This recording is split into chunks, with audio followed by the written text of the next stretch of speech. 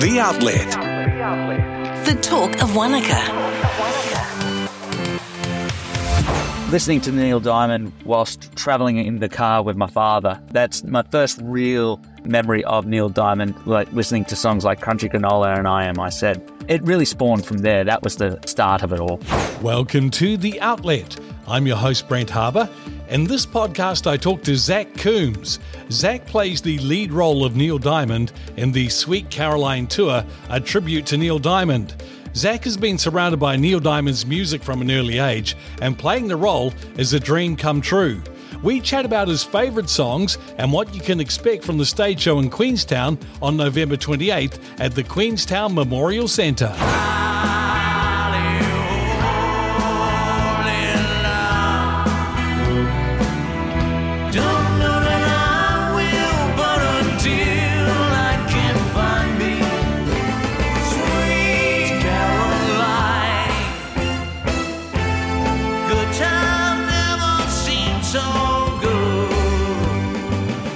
The Outlet. The talk of Wanaka. Let's check out a local event in Wanaka, brought to you by Liquorland 3 Parks, there for your next event with unreal deals. Wanaka Watercolour Workshop is on Saturday and Sunday, the 18th and 19th of November from 10 a.m. at Joe Jago Art. You can find out all the information and a link to Joe's website by clicking on the Things to Do button, then what's on the Wanaka app.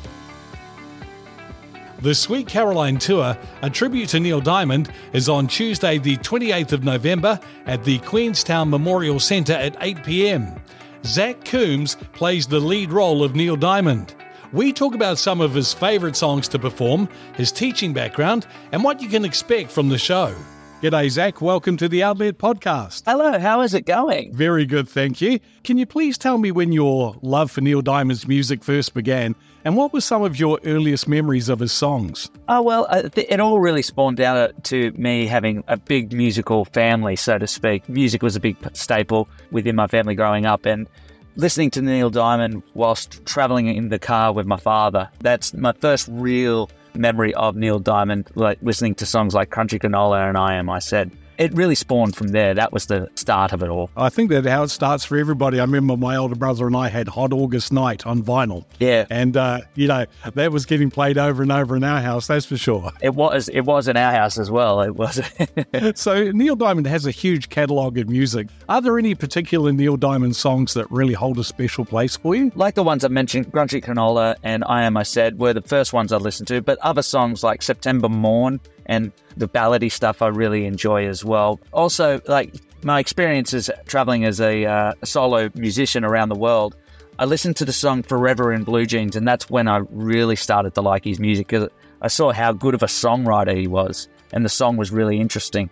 And it kind of just evolved more from that. And that was around about 10 years ago. Right, yeah. Because I remember like one of the first songs that I heard was I Thank the Lord for the Nighttime, which is in the 60s. Yeah. Well, he started his career in the 60s. He was writing the songs for other artists, but didn't really fit his mold. It wasn't until Solitary Man was the first big hit that he wrote for himself. That was his first big song. And then Cherry Cherry came out, which was a big hit for him. And then his first number one, Crackling Rosie. And that's what our show's all about. We delve into the history of the songs. It's a songwriting, a songwriter's tell us stories show. Oh, that's great. Can you tell me a bit about the audition process for the role for the Neil Diamond Show? What was it like to prepare and secure that role? Well, I think I had to try and find what my strengths were as a performer and as a singer as well. I've got a big voice like Neil Diamond, and I can also emulate his sound quite well in terms of use of his vibrato and that big brooding voice that he always had that appealed to so many people back in the 60s and 70s.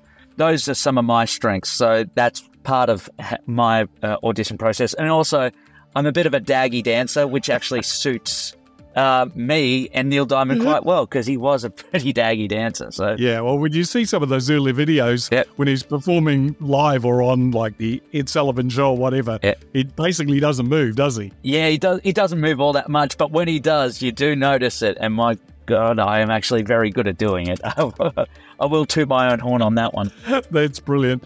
So you do have a background in teaching high school music. How was your experience as a music teacher influence your approach to performing as Neil Diamond? I think it's also very important to actually get a good perspective on what the younger generation thinks about Neil Diamond's music. So whenever I presented that to them, particularly with songs like Sweet Caroline, which is a staple everywhere you go, and the kids know that song as well. And then you also teach them about also the songs that they have, that Neil has written that the kids do know but didn't realize that he wrote. Say, for example, I'm a Believer, which was a big Monkees hit, but that's been a big pop culture influence throughout the generations. And Neil Diamond wrote the song. Same with Red Red Wine by UB40, which is a huge song anywhere you go in any pub or club around the world. And I guess when I teach the kids, I always teach it from a perspective of I'm an actual international touring music artist. And they're generally fascinated with that type of side of things. So it's a good way to teach the younger generation about that. Yeah, you're right. He's just got an incredible catalogue of songwriting.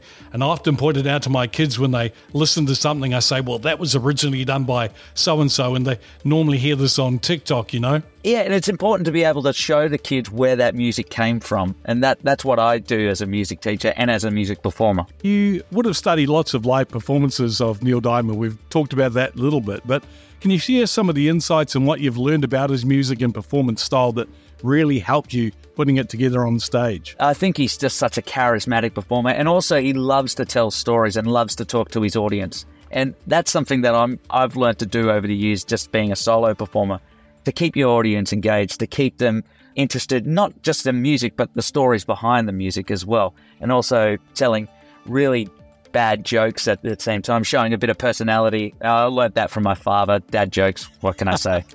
Hey, I bust them out all the time. I'm right with you there, Zach.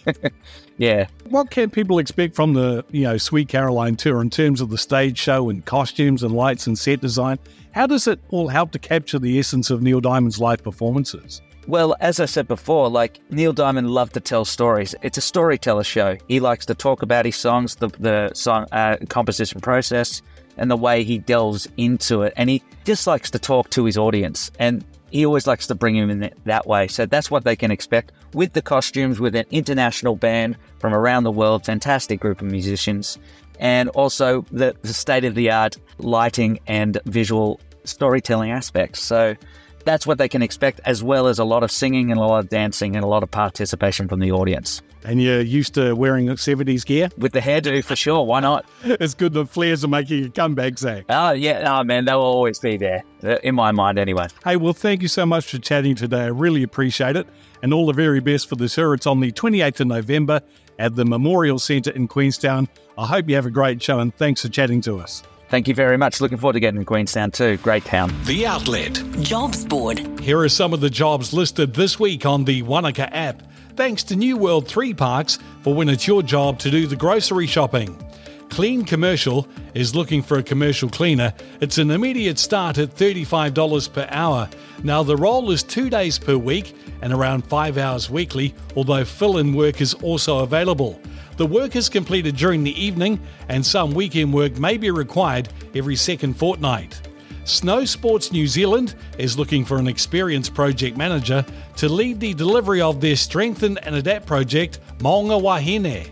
They are looking for someone who's an expert project manager, is passionate about making a difference, and wants to be involved in inspiring New Zealanders through enabling female athletes and coaches to reach their potential. And Wastebusters is hiring a recycling team supervisor for their recycle team in Wanaka.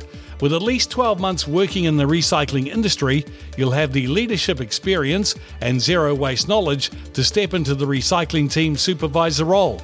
These jobs and more can be found by clicking on the Jobs button on the navigation bar of your Wanaka app. Download the Wanaka app from the App Store or Google Play. Thanks for listening to The Outlet, your local interview and information podcast for Wanaka. Now, if you have a story or an interview you think should be featured on The Outlet podcast, get in touch by using the contact button on the navigation bar of your Wanaka app. The Outlet is produced and published by the Wanaka app and supported with funding from the New Zealand Public Interest Journalism Fund. All episodes of The Outlet are available in the podcast section of your Wanaka app and wherever you get your podcasts.